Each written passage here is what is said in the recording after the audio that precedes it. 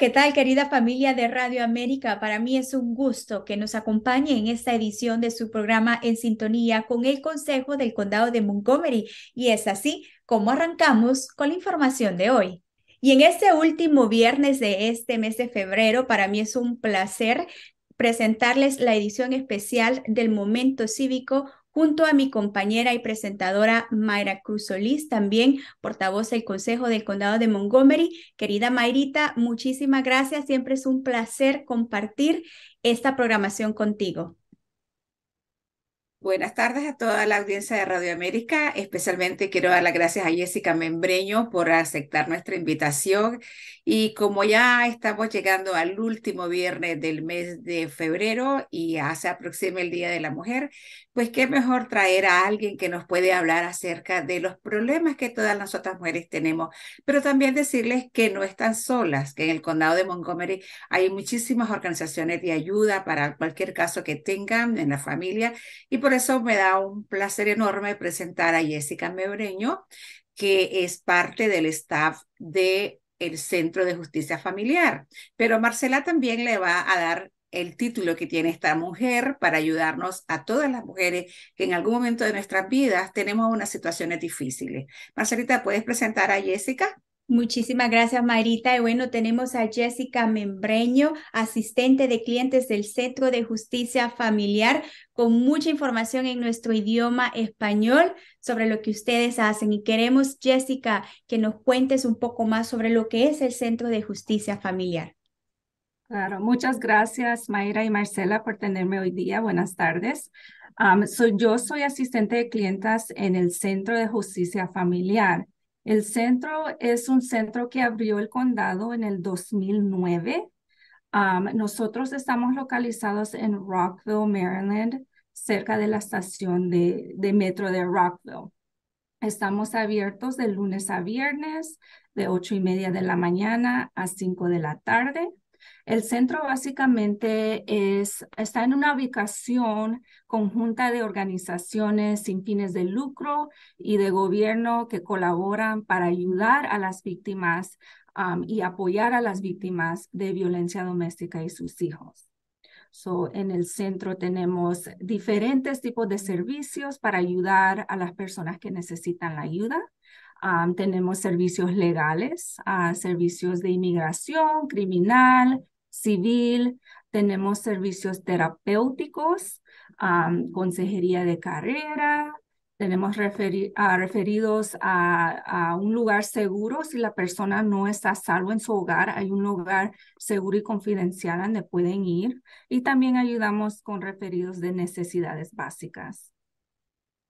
Qué maravilloso todo lo que ustedes dan a nuestra comunidad, lo que hacen en momentos difíciles para las mujeres, y qué bueno que nos estés compartiendo todos estos datos para que todos aquellos que tal vez no conocían que estos recursos están disponibles en el condado de Montgomery, tomen ventaja. Mayrita, usted tiene mucho conocimiento, ha trabajado por muchos años con el Centro de Justicia Familiar. ¿Qué más nos puede decir al respecto? Yo puedo decirles que hace varios años ya me he conectado con esta oficina. Es una oficina muy hermosa. Tuve la oportunidad de llegar, de visitarlas en un momento y hay espacio. Si, por ejemplo, una señora está buscando ayuda, no sé si me equivoco, Jessica me puede corregir porque las cosas han cambiado después de la pandemia, etcétera. Allí yo vi que había un salón para mientras ellas estaban atendiéndoles su problema, había un lugar para que los niños estuvieran también mientras la mamá estaba contando su problema y ellas haciendo todo el proceso, ¿no?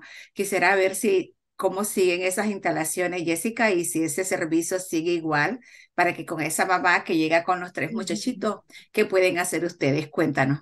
Sí, claro, es 100% lo que tú comentaste. Siempre tenemos una sala. Dentro de la sala hay un cuarto para que las mamás que traigan niños, los niños puedan jugar. Tenemos juguetes, tenemos actividades, tenemos un televisor para que si ellos quieren ver una película, un programa, ellos están entretenidos mientras la mamá recibe los servicios en el centro.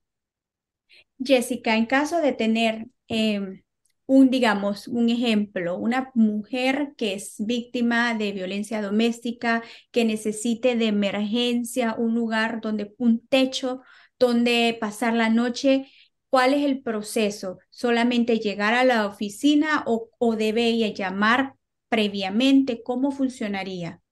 Pueden llamar, pueden llamar al centro, puedo dar el número, es el 240-773-0444.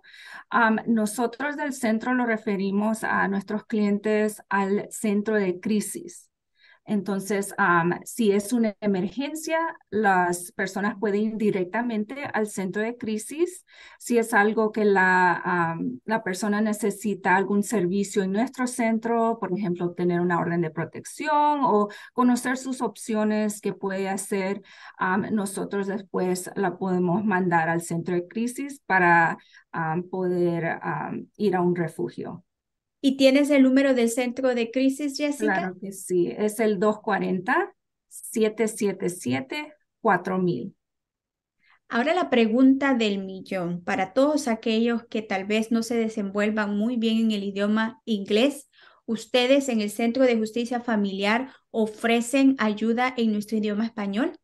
Exactamente. Tenemos, además de yo, tenemos otras asistentes de clientes que son bilingües, hablan español y podemos ayudar a cualquier persona. No importa el idioma, sea un dialecto, tenemos una línea de intérpretes a la cual podemos llamar si no tenemos el idioma de la persona. Para recapitular lo que decía Jessica, usted mamá que nos esté escuchando, no se quede callada.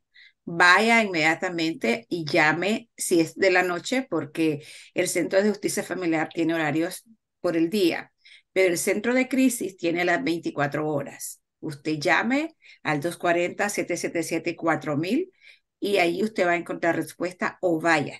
Acérquese al edificio en Picker Drive y ahí usted se presenta y ellas van a buscar cómo darle refugio inmediatamente. Y luego, si depende del proceso, lo refieren ellas al Centro de Justicia Familiar, porque yo creo que también ustedes ven las separaciones, ¿no? Y la tutela de los niños, custodia, no sé si eso lo están haciendo igual, Jessica, o es otro departamento.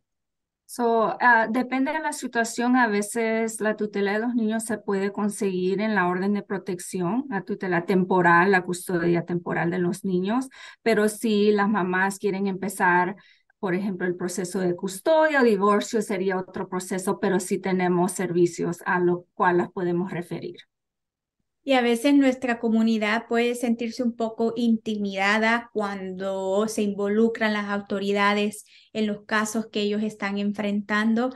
Pero, ¿qué mensaje podría darles Jessica a todos aquellos que están viviendo un calvario, tal vez en su hogar o fuera de su hogar, por acoso o situaciones de violencia? ¿Qué mensaje podría darle a la comunidad inmigrante que tal vez no cuente con un estado migratorio y que no buscan ayuda porque tienen miedo a que se involucren autoridades como la policía, la fiscalía, etcétera? Sí, esa es una excelente pregunta. Es una pregunta que me hace a la mayoría de clientes que vienen a la oficina, que llaman o vienen en persona. Muchas personas tienen miedo por su estatus inmigratorio, tienen miedo a ser deportados o tal vez el abusador los amenaza que al llamar a la policía o tener algún proceso criminal va a ir en contra de ellos. Pero eso no es cierto. Primeramente aquí en el centro nosotros no preguntamos el estatus inmigratorio. Nosotros aquí estamos para ayudar y apoyar a cualquier persona, no importa el estatus que tengan. Igualmente la policía, hay algunas personas, especialmente en la comunidad latina, que tienen miedo a llamar a la policía. Tienen miedo que si no tienen estatus, que sean deportados, pero eso no es el caso. La policía está para ayudar a la persona, no importa el estatus que tenga o si el abusador es ciudadano y ellos no, ellos están aquí para ayudar a la víctima igualmente como nosotros. Entonces, muy importante que la comunidad sepa que por favor no tener miedo, llamar a la policía, venir al centro. Y una de las cosas que nosotros hacemos es nunca nunca forzamos a alguien que tome una decisión que no quiera. Nosotros les damos las opciones y depende de cada caso, cada persona elige qué opción quiere tomar. Nunca forzamos que llame, que se reúna con la fiscalía o que se reúna con el detective. Son opciones que tienen y si las quieren tomar bien y si no, está bien también. Palabras sabias, Jessica.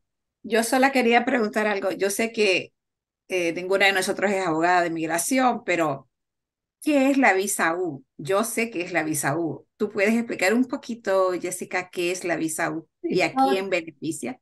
sí, la visa U es prácticamente para alguien que no, claro, no tiene estatus en el país y es víctima de un crimen.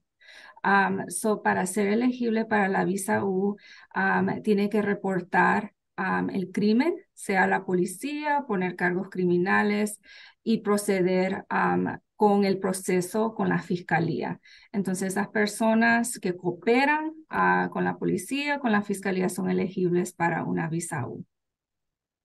Muchísimas gracias, Jessica. Entonces, eso es algo también, la protección migratoria que le brinda el ser víctima de estos casos, es algo que en ocasiones puede ignorarse. Por eso queremos que los que nos estén escuchando en Radio América o si nos escuchan por el canal de televisión del Condado o por las plataformas sociales del Consejo, que por favor corran la voz de que no están solas, no tengan miedo. Sabemos que a veces las víctimas se entran en una burbuja donde es muy difícil salir de ellas y buscar ayuda.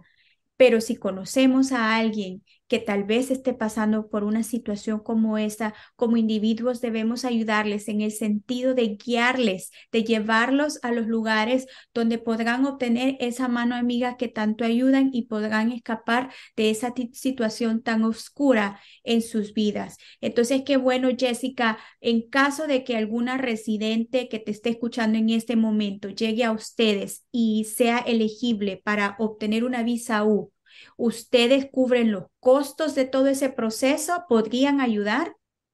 Sí, Caridades Católicas, que es uno de nuestros socios aquí, cualquier programa que nosotros tenemos es gratis. No le cobramos nada al cliente o a la víctima. Gracias, Jessica. La verdad, agradecemos que hayas compartido tu conocimiento con nosotros, con nuestra audiencia, y la verdad es un centro muy admirable, con una labor muy preciosa porque están cambiando las vidas de muchas personas que necesitan ese pilar de apoyo para sobrevivir, salir adelante y dejar atrás situaciones de abuso doméstico, de acoso, de todo lo negativo que podamos imaginarnos. Mayrita, antes de despedirnos, ¿algo que guste añadir? Solamente decirles que ya estamos terminando el mes de febrero y que el 8 de marzo es el Día Internacional de la Mujer y queremos a través de este programa del Centro de Justicia Familiar que este 8 de marzo sea una celebración de liberación, de abuso, de maltrato, que por eso tenemos a estas organizaciones y por eso fue la razón que invité a Jessica para motivarlas a que dejen de estar viviendo bajo opresión y bajo temor. No tenga miedo, dé el primer paso. Allí va a estar Jessica. Ya le dijimos todas las vías, cómo llegar. Si va conduciendo, tiene parqueo gratis. No diga no tengo dónde parquear porque ahí hay una parte que usted entra a su carro y ahí va a estar seguro y tome decisiones. Cuando usted dé el primer paso, las otras escaleritas le van a ir fluyendo, ¿ok? Lo importante es comenzar a caminar. Ese es el mensaje que les quiero dejar.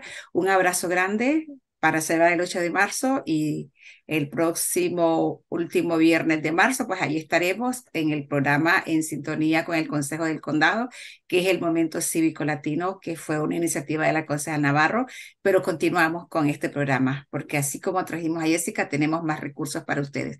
Muchas gracias. Muchísimas gracias, Jessica, y esperamos contar con tu participación en un futuro pronto. Gracias, Gracias, muchísimas Jessica. gracias.